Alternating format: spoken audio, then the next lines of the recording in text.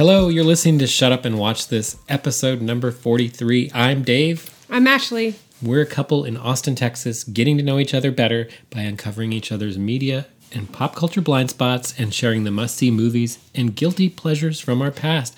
That means each time we have an episode, one of us gets to choose something that the other person's never seen before. Mm-hmm. Usually like media of some sort, not like... Have you ever seen this Picasso etching? Yes, exactly. No. Although, spin-off? Maybe, yeah. Okay. So, we share something with the other person that they've never seen before. Something meaningful in some way, or just a WTF, why the hell haven't you ever seen this before? Or sometimes other reasons. So. or because they're meaningful and momentous. Yes. And they speak to our very existence as humans on this earth and what made us who we are. Like this week's movie. No, not like this week. Okay. Well, hopefully not. Okay. It was Ashley's turn to choose this time. I chose. What did you choose? I chose Idiocracy, cult, not classic, I guess, cult film from 2006, written by Mike Judge, creator of Office Space and Beavis and Butthead and King of the Hill, you know. Mm-hmm. Famous son of Texas, I guess. Famous son of Texas. Yes. A lot of this movie was shot here in Austin. Yes. And so, synopsis? Or why did I choose this? Maybe first. You can do that. Okay, or we could do I it can't tell you. So I'll have to interview you about that. I mean, I want to say, I know why you didn't see this. One, it was the year your second child was born. But two, nobody saw this in the theater. I saw it in the theater because... You saw it in the theater? Austin was one of the 5 cities that it even was in at all. I saw it in the theater, but it just was not promoted very much.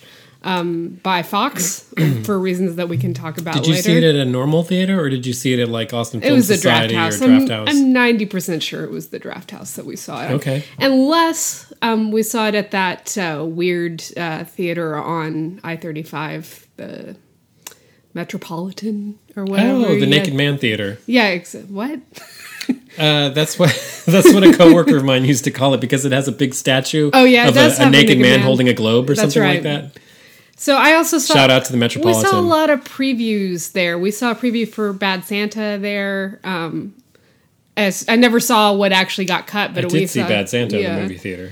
And then we saw a preview for a Woody Allen film, and I don't remember which one it was at that same thing. So that was... but I chose it... because I remember it being something that was interesting to me. Like, the concept was interesting. I like Luke Wilson. I like Mike Judge. I forgot Maya Rudolph was in it, and I love her, you know.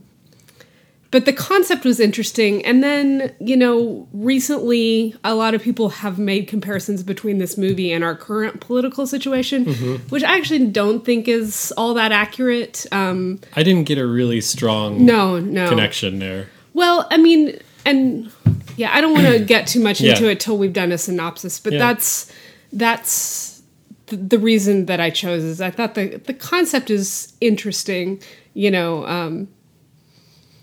So the concept is... every man, most average man in the world, in the army, the army decides to do an experiment where they freeze people. And they want to start with an average guy and an average woman. They want to freeze them for a year and then bring them out of hibernation to test and see if you can freeze a human being for a time and bring them back. So the idea is that they would freeze their best people for times that they are in the most need of them. Needed in the future. But this is a 1-year test. Yeah. The average guy they pick is Luke Wilson. Luke Wilson. He's the most average guy. He's a librarian. Guy. Well, sort of. He's an archivist or something. Yeah. Basically, he sits at a desk. Yeah. He's not really a librarian in the way that we're librarians. Yes. We're not Did action you know, hero. listeners, that most movies get librarianship completely wrong? Yes. We could do an episode on that sometime, although it would have nothing to do with this show. So there you go. Yeah, I rarely sit down. Or read. Yeah, so they get Luke Wilson to be the male subject, and they get Maya Rudolph's character Rita, who is a prostitute. She's not the most average person they find. No. She's the one they can get. Yeah, she's the one that they can get. They made a deal. I don't really understand why. I think they just did this for a joke, but they made a deal with her pimp that they could borrow her for a year, and then it sets off this whole subplot about the guy who was responsible for making the deal, like, gets involved in sorts of illegal activity. Basically, he tries to become a pimp. Yeah, so anyway, they freeze them. The guy in charge of the program gets arrested for engaging in illegal activity, and then the program pretty much gets shut down, so they're left frozen. The frozen pods are forgotten about. Yeah. For Hundreds of years go by. 500 years go by. I think it's 505 is the year that they end up in. They wake up. There's like an avalanche. It's the great garbage avalanche. Yeah, there's a great garbage avalanche.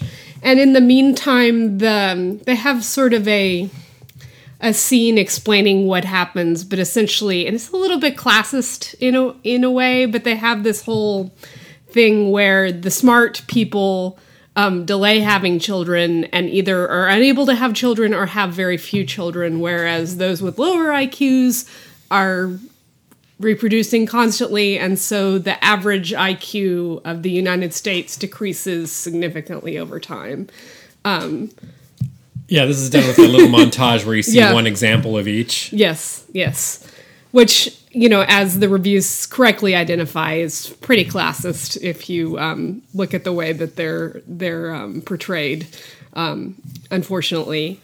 But you get the idea that for a while that science had sort of continued to advance. So they have a lot of like automated things, like they have automated medicine. There's a lot of things that are completely automated. So even as the knowledge of the ability to fix things goes down, the amount of automation, means that things continue to work even if people aren't around. But they don't work very well, and it's not really particularly good automation. That's true, yeah. I was thinking about the emergency room they go to, where there's just a person, like a slack-jawed person, sitting there who doesn't respond to anything except has a panel of picture buttons for common ailments. I don't know if you've ever worked in fast food, but that's how everything has a button, a specific button. Yeah, you have a cheeseburger button and then a plus cheese button, that sort of thing. Yeah. So it's meant for quickly categorizing things. This basically has lots of emojis with like throbbing heads and like eyes missing, and so as the person talks, you try and choose what the So anyway, there's a big trash avalanche because they haven't been dealing with trash in 500 years or whatever. And the frozen units or coffins type things end up sliding into the city, and Joe wakes up and Rita wakes up, and craziness ensues, And they wake up in this insane world that just completely is broken. Yeah. Right? Yeah. Like humanity has forgotten how their expertise or how to do anything. Yeah, they don't really know. You see a combination of this. Okay, so there's like three major things going, at least three. But there's the fact that like normal society, buildings, construction, sort of how things operate now, completely is crumbling. Yeah, the infrastructure. So you see the infrastructure, like you see like highway overpasses that just end, but with cars still going off them every few minutes because they're too dumb to know that they're not supposed to drive on them. Yeah. And then you have the like intense automation of everything. Yeah.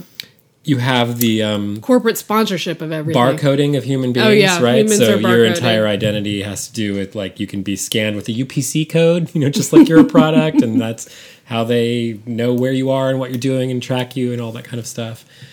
And I know I said three things, but I can't remember what the third one Well, was. it's the corporatization of everything. Oh, that's what it was. Yeah, Yeah. like there's everything is branded. Everything's sponsored by something. You know, all their clothing has corporate logos on it. And you have these absurd mashup corporations, you know, where everything is like whatever.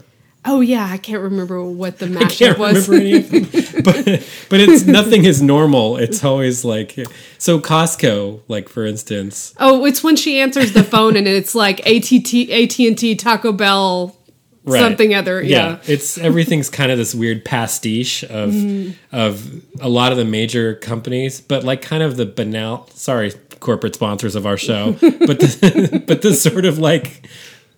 The Jack in the Boxes and the Burger Kings and the whatever, the Walmarts. Yeah. Sorry. So through a set of circumstances, we find out that Joe, who was the most average man that the Army could find at the time, in 2006. Yeah. All of a sudden, he is the smartest man. They discover he gets sent to prison. He takes an IQ test. And they discover he's the smartest man in the world. And I would argue, I think that Rita is smarter than him, but... Okay, you can go down that road. I don't have a horse in that race. Yeah, well, we can talk about that later, but I just... So anyway, he gets She called... immediately knows how to game the system. She does, right? yeah. She doesn't even have to be a prostitute anymore. No. She can just... she just leads the guy on until... With advance payments while she's on the clock for something that might happen in a few days. Yeah. And the guy keeps giving her wads of money. Yeah. I'm like, I'm still on the clock. So anyway, he's pulled into saving the world through various because he's America. America. It's UH, right? Yeah. America. That's America's most wanted fugitive because he's off the grid and doesn't have an ID and all that sort of thing. To becoming, ID'd as the smartest guy in the world, and then he is whisked to the president of the United States and the cabinet. And do they make him Secretary of the Interior? Of the Interior, yeah. And then they just want him to, fix everything in a week. Save the economy, or whatever they kept calling Fix it. the crops. Fix the crops, yeah. So, So that is kind of brief. Well, not all that brief. Wasn't all that brief. That's the concept. Yeah. That's the texture. That's the kind of gags we have going on. Yeah. So, I mean, like, it's not problematic. There are some problems with it, but I think that what Mike Judge does well is that he takes people who otherwise are ridiculed by our society and makes them lovable and understandable in some ways, I mean, like, you end up liking Dax Shepard's character, sort of. This is not my favorite Dax Shepard character. Yeah, well, obviously, but I don't know. I think he does a better job of playing dumb when he's not trying to play dumb. Yeah. Sorry, Dax. Well, I mean, I think that I guess in order to push the satire more, I feel like everybody was like pushing their the kind of exaggerated like kind of thing is just that's not very funny to me. Yeah. So I think that maybe he dialed that up a little too much. Yeah. Dax. Well, this movie is not subtle in no. any way. It doesn't try to be, Yeah. There's, other than the classism, there's some use of language which I think, was marginally acceptable in 2006, which is flat out not acceptable now and shouldn't have been acceptable in 2006, but, It's funny. I mean, the strength of the movie is the milieu that it creates, and all the gags, right? Yeah. I mean, the whole thing is really the centerpiece is let's make all of these jokes by like heightening and exaggerating and showing like this is where we're headed. Yeah. And that's really and there's a lot of great stuff. It's really funny.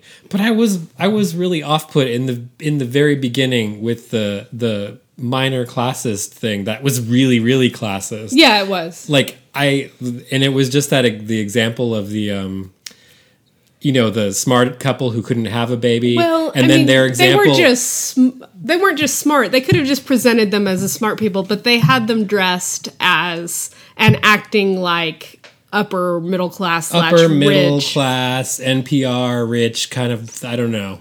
Well, and as we know, the wealthy are not all that way. Right. But that's what they kind of presented it as, you know.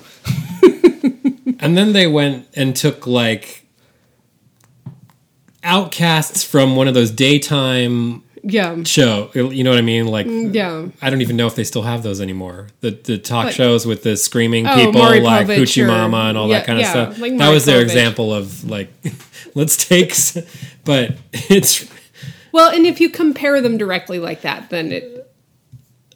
so I laughed immediately with the first like, boop, boop, like Yeah. these ones have a million kids. And then I was like, then I felt increasingly uncomfortable with the examples that they Yeah. were showing. And I do have a sense of humor. I'm not trying to take this too seriously, but I wasn't expecting that really. And I don't know if even in the last 15 years, if we're some of us, if we're a little beyond that kind of a stereotype or not, but it seemed problematic to me. It's unkind. I mean, it suggests that the person presenting it is a little bit elitist, you know. Although not that he portrayed any of them kindly, but like he was a little more little more rude to the lower, you know. Well, and then what we end up with is a society that's based on the evolution of this. Yeah. So when the first person we meet is Dax Shepard in a toilet chair in front of his TV, watching TV all day and eating a big bucket of like goo. Yeah. It's like some sort of margarine or something like that. It They're looks eating like with lard. their I thought he fingers was all eating the like a time. bucket of lard or something like that. I think it's just the liquid from popcorn, you know, the movie theater butter. I don't know. Oh, that's what that does look like. It's in the same kind of tub too. So I know that this didn't test very well, which may have been one of the reasons that Fox didn't promote it widely. And I suspect that probably that first sort of explanation was a little bit or very off-putting for a lot of people, you know. So it's funny too because I'm sure I read some of the same articles as you, and they like the Wikipedia article. Yeah, and they were also saying that, you know, maybe Fox kind of wanted to kind of shut it down or not really market it because of how it attacks and ridicules actual brands and companies. It does.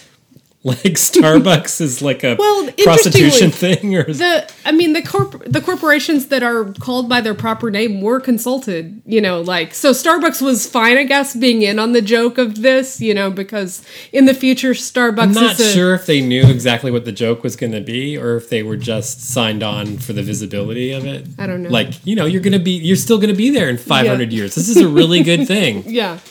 It's too bad that people can get a hand job with their latte, though. Yeah. That is the latte. That is the latte. Sorry, that is. Yeah. I guess language changes. So. It's Starbucks men's coffee and H&R Block's men's tax returns or gentlemen's tax return service. With, what is it, tax return with full release, I think was one of the lines. Something like that. But apparently they, you know, in order to be used, they were consulted, you know, beforehand, even Costco. So other thing that I thought was interesting is all the characters are wearing Crocs. And apparently that wasn't really a thing in 2006. Oh, like, okay, because it made sense as a joke. Their costume designer was like, you got to put them in these shoes. And then, like, by the time the movie came out about a year later, everybody was wearing them. My kids were wearing Crocs. Yeah. They were about 2 and 4 or whatever. Yeah. Well, no, they were... they were about 2 and 0. And Crocs kind of started the ugly shoes craze. There's all sorts of ugly shoes that people like to wear now. So, you know. So yeah, it's a little difficult to get into because of that.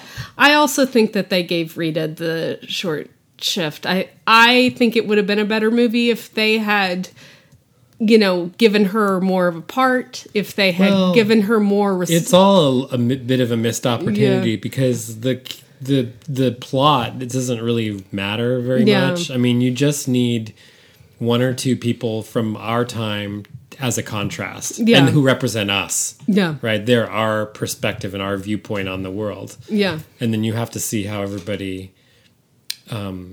reacts to them and how they react to what's happening. Otherwise, it would be, if it was just Crazy Town Idiocracy without any viewpoint of that matched up with our own, it would just, there would be nothing. Yeah.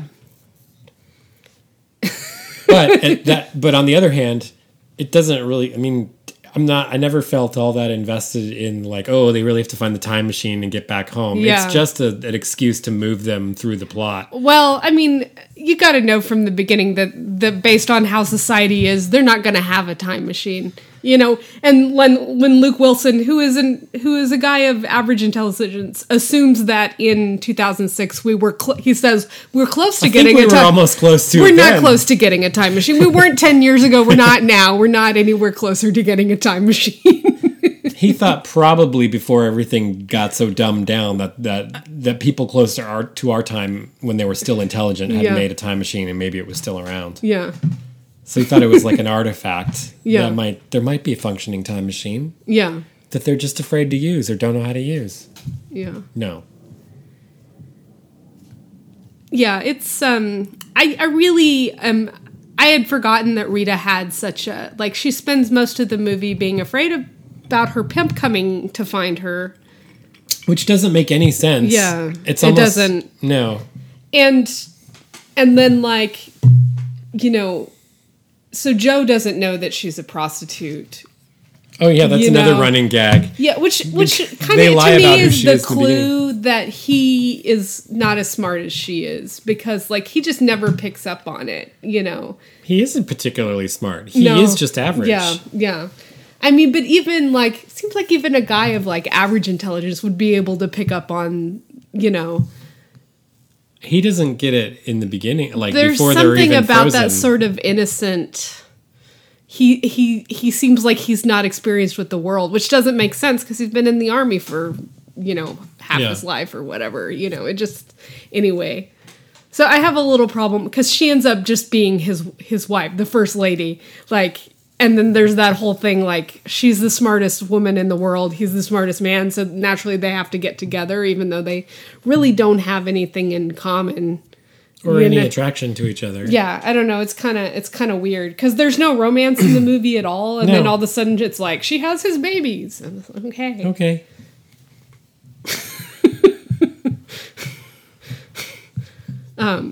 So yeah, it's not a perfect film, but I do think that it's interesting, the concepts that it explores. You know, I have an issue with people trying to compare it with the current political situation. Oh yeah, you mentioned that before. Because, and I haven't read or seen or stumbled on those. I mean, like, the assumption is that the people in this world are not. They're not vicious. They're not conniving. They're not out to, you know, cheat people out of things. So their situation, it gets so bad because of ignorance, you know. So there's something a lot more innocent about ignorance compared to what we see in our government now, which is, it's people taking advantage of people, it's people using people, it's people lying. That is intentional. There's no sense of corruption or ill will. Yeah. This is just the best that these people can do. Yeah. I do think it's interesting because it does sort of parallel, like, it seems like the world is run, I mean, and to a sense, the way our world is run now is this way, but is run by those corporations in a bigger sense than it is now. Like, essentially, you know, their economy is completely destroyed when, whatever the name of the Bronzo, the Gatorade, Gatorade. Yeah. It's what plants crave whenever they stop. Right. It's got electrolytes. Yeah, it's got electrolytes. You know, the corporations run their... So actually, it's like corporations are an entity, which is like something that... I don't know if Citizens United had happened in 2006. I don't think so. I don't know. So Citizens United is the Supreme Court decision that essentially said corporations are people too. Yeah. So, I mean, like, in a sense, in our world, corporations can have a political viewpoint. They can spend their money on political things. They can create big, you know, big funds of money that they can funnel into. So essentially, that's a big challenge to our democracy. But in this movie, it's essentially the corporations that are running. Everybody works for the Gatorade company. And that's the strength of the movie, is where they take an actual something that's a problem and a danger now, and then they amplify it, completely make it hyperbolic and crazy. But it's true. It does feel like we're headed towards that world. Yeah. I mean, even when long before this movie was even made, you already had all the crazy, baseball stadiums named after corporations and all the weird cross-funding and renaming of everything. Well, I don't think that there's also a whisper of, and it's kind of gross now that I think there's a whisper of eugenics mentioned in this, and I just don't like it, but it doesn't reflect how humanity has evolved over time, which it doesn't work that way. Because of people get smarter, people get taller, people get bigger. We haven't been. It doesn't make sense. It's like a simplified understanding of how evolution works, and it's not accurate at all. So I mean, I don't think that, regardless of who's having more children or whatever, there's no way that we would have a future that's everybody has an IQ of 80 or whatever. Right. It's just not. It doesn't work that way. I think more likely that people would be tricked by these corporations or politicians or whatever into voting against their own interest, which is different than people just being ignorant. It's being intentionally led astray. I don't know. So yeah, I don't know where I'm going with that. I don't know, but this movie could not have been much longer because it's kind of like a series of sketches. Yeah. Yeah, it's there's no real, there's not much at stake, really. Yeah. I mean, I know that Joe Bauer is at stake, and, I don't know that humanity is really do we really care if they learn about not using Gatorade on their crops? No. It doesn't really matter at this point. Well, they're kind of just it's not very hopeful. He's well, we don't know if he really saved the world after all. Yeah. He's going to keep these people running for a little bit longer. So he's not in that much jeopardy. I mean, this is not a conflict movie. Yeah. This is a I mean, it is a satire. It is. Well, I mean, when you think about the screenwriters, Mike Judge and Ethan Coen, who wrote Beavis and Butthead, and then, Mike Judge wrote tons of, King of the Hill and all that stuff. So his basis in writing is on the 22-minute episode, so you can write, a sketch that maintains itself for, well, in Beavis and Butthead, it was 2 8-minute things. I was not a Beavis and Butthead person. I didn't get it. Well, King of the Hill is a 22-minute episode. King of the Hill I enjoyed for a while. Beavis and Butthead had 2 8-minute sketches, and then they had the music review, where they're watching music videos. So, I mean, that's essentially, it is kind of like a continuing sketch, In a way, it kind of reminds me of the South Park movie, which I don't know if you've ever seen. No. But, the South Park movie is pretty good for about an hour, and then after that, it's who cares? We got the joke. So maybe it's essentially... it shouldn't be as big and long and uncut as it is? Yeah, the length of 2 episodes of South Park is about all it can maintain itself, I mean, this is actually a pretty compact little film, It works. I never got bored. No. It keeps moving from one thing to another, so... But it's not that challenging for Joe... Well, interesting. One of the things that is funny is that he ends up being renamed Not Sure? Yes. Because the automated identification UPC tattooing thing, because he doesn't have any credentials, he stumbles his way through answering the questions and ends up being named Not Sure. Yeah. I don't know where I was going with that. Yeah. But I guess I was going to say that nothing is really that challenging for him in this movie. Like, I love, like, one of the things that was really funny early on was how easy it was to escape from prison. Yeah. Because he just basically says, oh, yeah, I'm supposed to be released today. And they're like, duh, you're in the wrong line. And then he's out like 2 minutes later. Yeah, he's able They to... don't check anything. They Yeah. just like say, what are you doing in this line? Well, the other thing that's interesting, comparisons between now is like, everything costs like a lot of money. So like he goes to the hospital to be checked out and they just like, they run him through a scanner, which that's a funny scene. But anyway, like he gets this diagnosis from this doctor that's like, you're whack or something like that, essentially. And then he sends him on his way. And that's essentially how he ends up in prison, is that he owes money for the hospital visit, which was like nothing. They didn't do anything. I wondered, like, logistically how long things could continue in this way anyway. You feel like society's about to self-destruct I don't anyway. know. Somehow it's all still going. Yeah. And yet you have the great garbage avalanche. Yeah. And you have the crumbling, like you have leaning high rises that are like tied together. Yeah. So they don't fall down with giant ropes and stuff like that. It doesn't make sense architecturally. It doesn't make sense.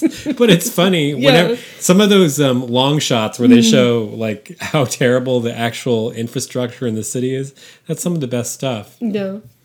Well, one thing that I've found interesting is that some of the scenes were filmed in Austin and in San Marcos and Pflugerville.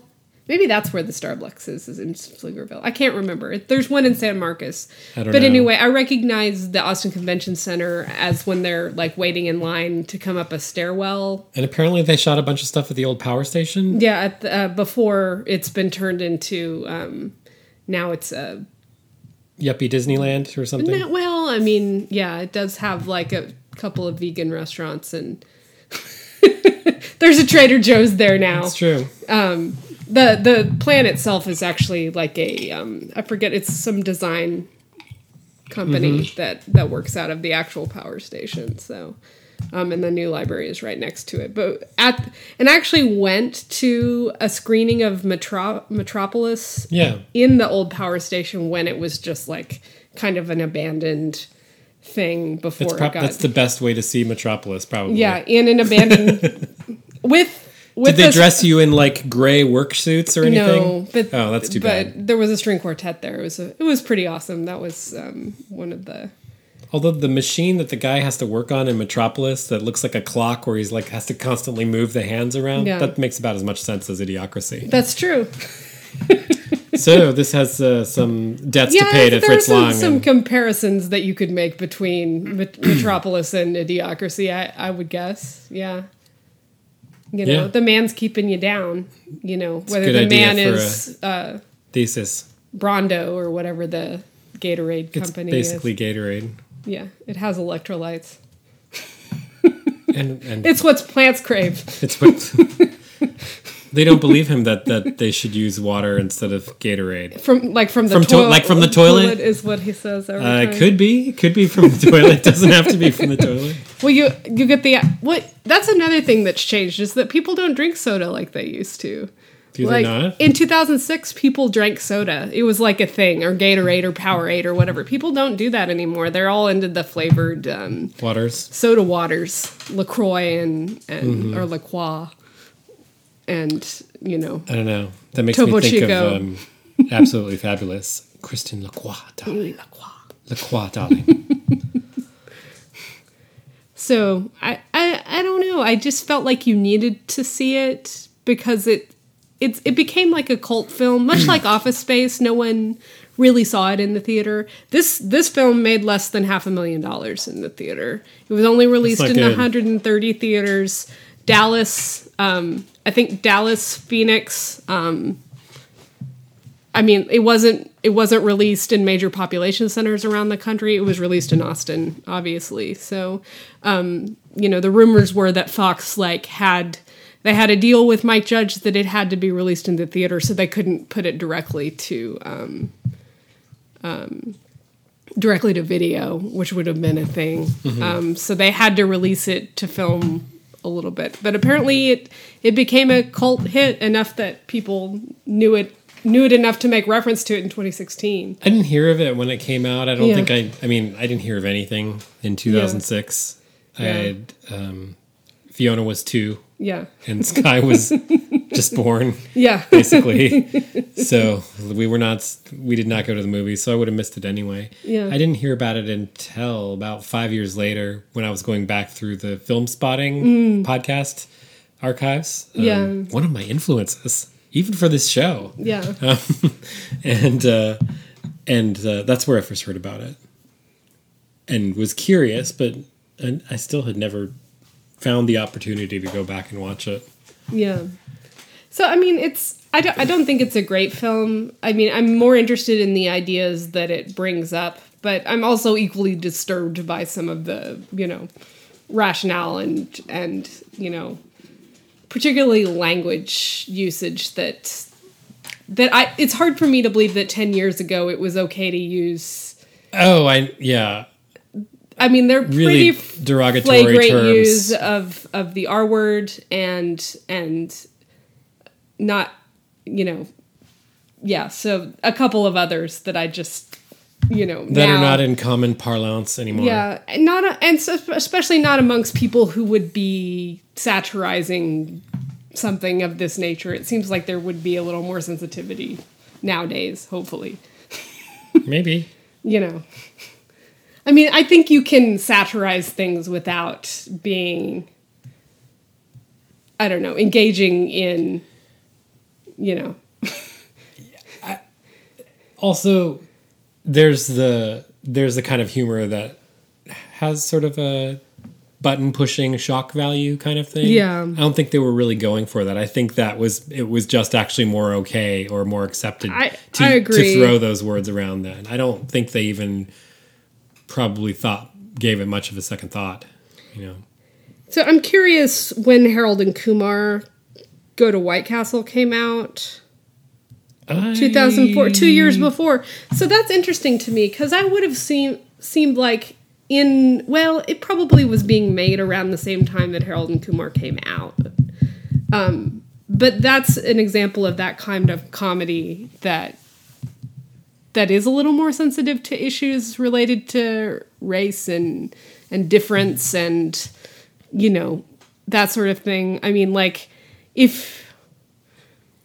I don't know that movie very well. I Yeah. saw it way back when, but I don't have a strong opinion about it. I would think that Harold and Kumar is maybe a little more nuanced than Idiocracy is. You heard it here first.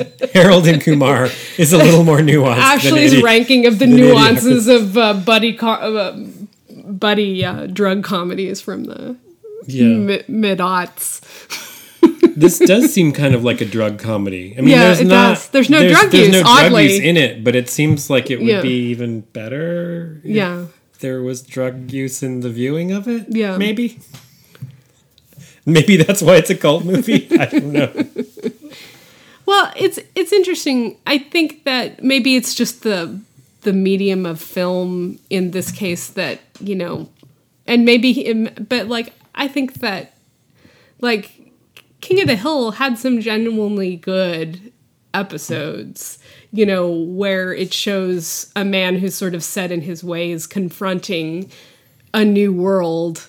Yeah. In a sensitive way that was sensitive both to the man and the way that society is changing around him. And this one, I mean, obviously it's meant This is not a particularly sensitive movie. No, it isn't.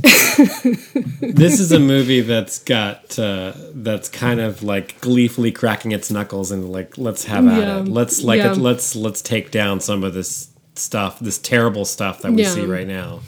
But seeing it again, it didn't feel as I mean, it's certainly very cynical, but it didn't feel as cold as I remember it feeling, Oh, you remembered it feeling cold. Yeah. And you chose it as our movie. Yeah.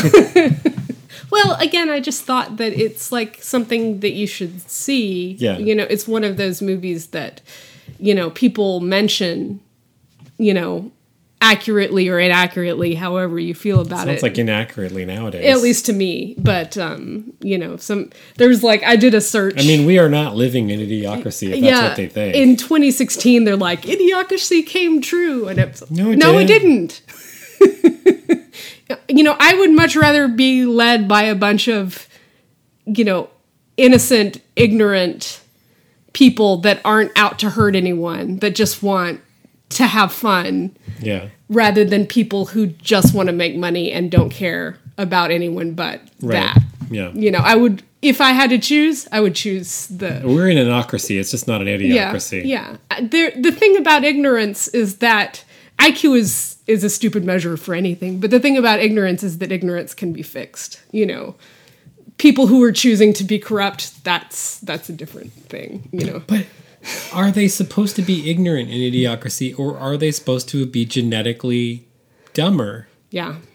That's the problem. I mean, that's yet again, I mean, you mentioned it before, it's that kind of eugenic sort of thing. Yeah, it's like they've been bred now to be less intelligent.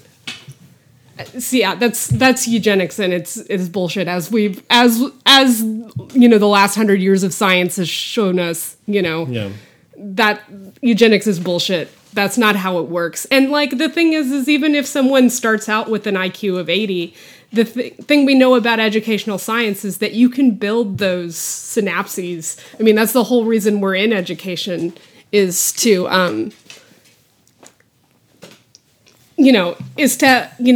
people can learn and become smarter by working and thinking and trying and all of that stuff. And so, I mean, that's the hope for the world is not that, I don't know, anyway. So it brings up a lot of interesting ideas. So I had fun with the movie. Yeah. It was funny. I liked the gags. I appreciated more of them than others. And actually, because I knew so little about the movie, I had no idea who was in it. Yeah. When I saw the credit list in the beginning, I was like, oh, Luke Wilson. Oh, Maya Rudolph. I love Maya Rudolph. Maya Rudolph She's is awesome. so wonderful in everything that she does. What's that film that we both like that about the couple who's having the baby that she's in? Away We Go. Away We Go. Yeah. Dave Eggers, I think, and his wife wrote that, or maybe his wife wrote it. I can't remember. Mm-hmm. Maybe. Anyway, she's in that. That's something I've always really liked, and you're one of the only people I know I love that movie. Who knew that movie and liked it as much as I do. But now we get to see her on The Good Place and everything else that she comes up in so frequently. She's and married to Paul Thomas Anderson. I was just going to ask that. Yeah, she's married to Paul Thomas Anderson. Yeah. Okay, well, they have good taste. They do, yeah. For their work and each other, I guess. Yeah. And they've had 4 kids, too. So, yeah. I like Dax Shepard generally. This was just not my favorite Dax Shepard thing. I like money. That's true. Yes. There's some good stuff. Yeah. So the thing about Dax is I'm happy when he's on, I'm happy when I see him. He seems, he's like a friend kind of, he's not actually a friend, but he's a reassuring presence of goofiness and stuff. Well, I think that he's become a better actor since the first things that he was on. Well, he was so good on Parenthood back in the day. He was really good on Parenthood. That's where I really got to know him. Yeah. Yeah, I don't think I'd really seen him in much of anything before. I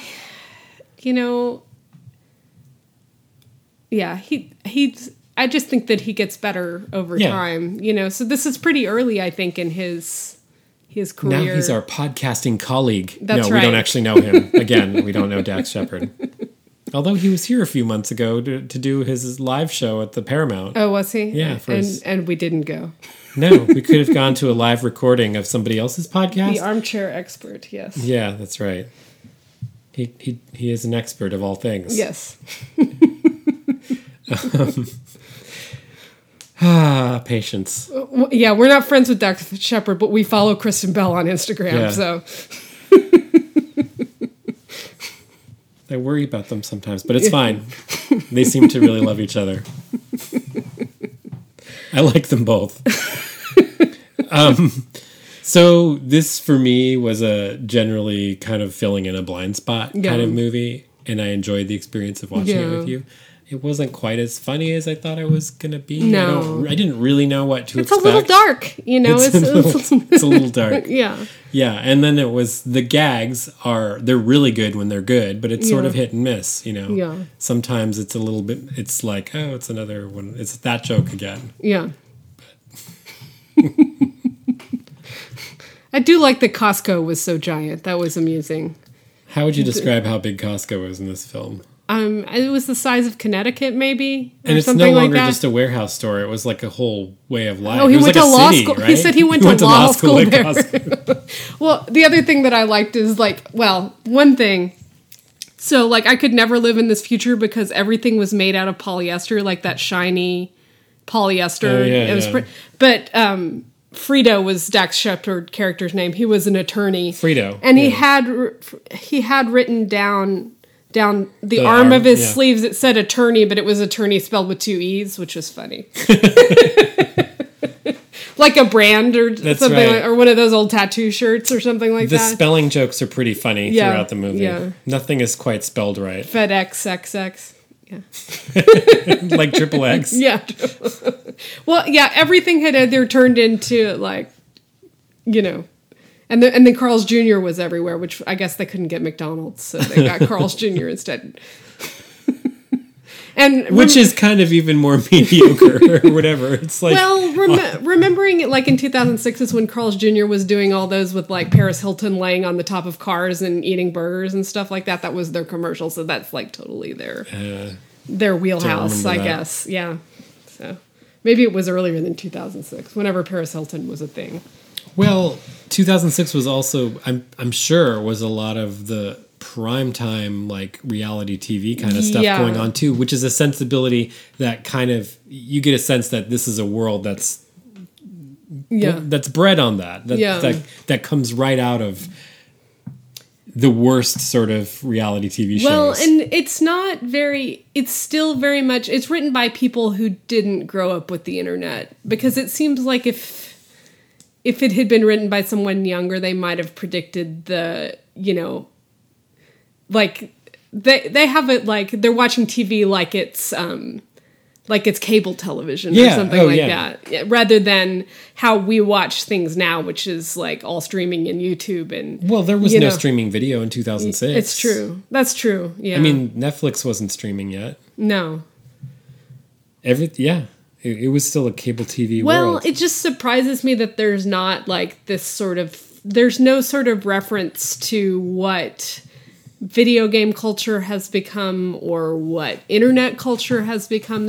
And there would have been the some very of that. beginning of YouTube was around then. But even at the time, I mean, there were cat memes in 2006, and there was a whole culture. It wasn't.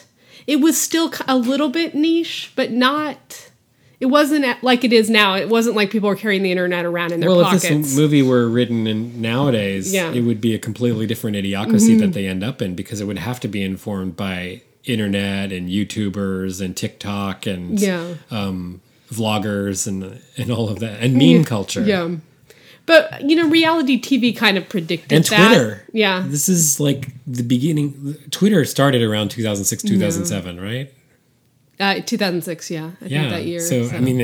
2009, actually, I think. Maybe. It had started when I was still in Spokane, so that must have been in the 2006, 2008 range.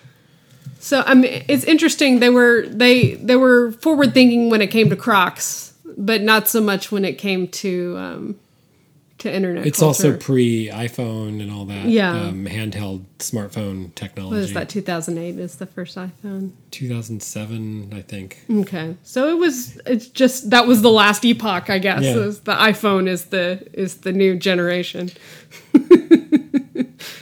But not bad overall in the ways that, on the things that it does pick up on to kind of say, do you want to end up here? I mean, is it a cautionary tale? Yeah. In a way? I mean, other than it's based on bad science, but, or bad understanding of science. No, but I mean, not the genetic part of Yeah. it or the idiocracy part of it, but the like corporatization Yeah. sort of thing. Well, I mean, I that's don't not that far fetched. No, that no. we'll have Costco Law School or whatever. Yeah. I don't remember. Was Starbucks? It was just starting to be a thing then. Is I'm that sure right? it was all over already, wasn't it? Yeah, I don't know. I think so. I've always been a local coffee house kind of person. I don't often crave Starbucks. It's also, yeah.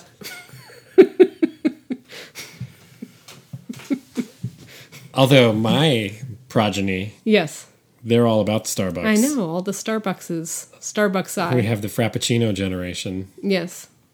Probably multiple Frappuccino generations Yeah, already. I think Mine is probably the second second generation of second Starbucks. generation Frappuccino child. I don't know if this is the case anymore, but at one point the presence of Starbucks had like made people pay attention to artisan coffee, and it actually was saving the local coffee house. But here in Austin, we have so many coffee houses.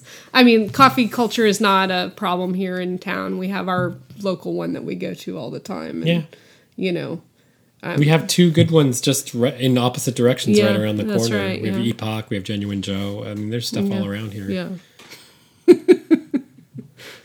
I've only been to Genuine Joe one. Anyway, sorry.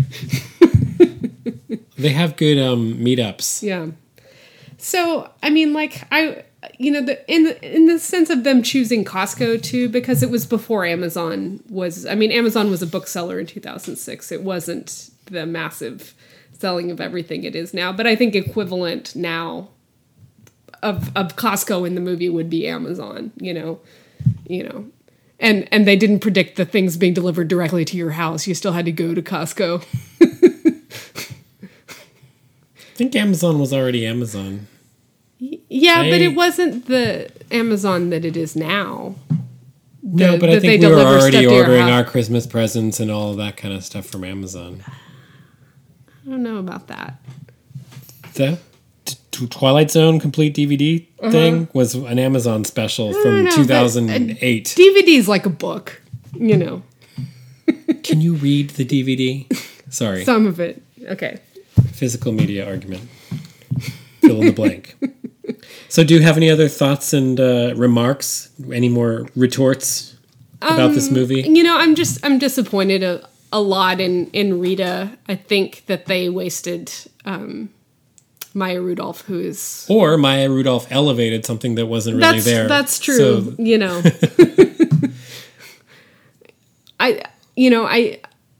they cast a better actress than the part was, for Yeah. sure. I think that I hope that in the future that movements like Me Too and other movements to have women in writing rooms and women as directors could make, you know, a role like this into a more interesting three-dimensional character. You know, I feel bad that it wasn't better than that, and that's kind of, I was embarrassed because I thought based on the start of the movie that maybe there would be, and she actually does end up being the one that saves people, you know, but you know, I don't know. Missed opportunity. Yeah. That's all I got. All right, that's all I got too. That's our take on Idiocracy. Yes. As we hurtle towards the Idiocracy? No, I don't think so. No. No, I choose to be more hopeful. Yeah. I hope that We have all taken heed of this cautionary tale called Idiocracy, so Yes. that there is no more fear of us actually yeah. ending up there. Well, and you know, I tend toward the hopeful. I hope for the best for humanity, that we will somehow stumble, and we might stumble a lot. We may, but or will, definitely will. That we might just stumble into a better way of doing things eventually. You know, hopefully. I hope so too. Yeah. That's all we have. Tell your friends about the show. We'll be back in 2 weeks, maybe, unless the holidays kind of throw things off. Yeah, I think Christmas is on Wednesday. Yeah, the next show probably will not go out on Christmas Day, but Yeah. around and about that week at some point. And And we will catch up with you then. Or rather, you'll catch up with us. I mean, we don't get to hear from you. If you do ever want to drop us a line about how you feel about the movie, you can email us at shutupwatchthis@gmail.com, and we'd love to hear from you. Find us on your favorite podcast app and hit subscribe. Tell your friends about the show. Find us on Facebook, Instagram. And we'll be back with you with another take on some strange and forgotten film. Not that Idiocracy was forgotten. It was discovered after the fact, maybe. Yes. All right. Take care. Bye. Bye.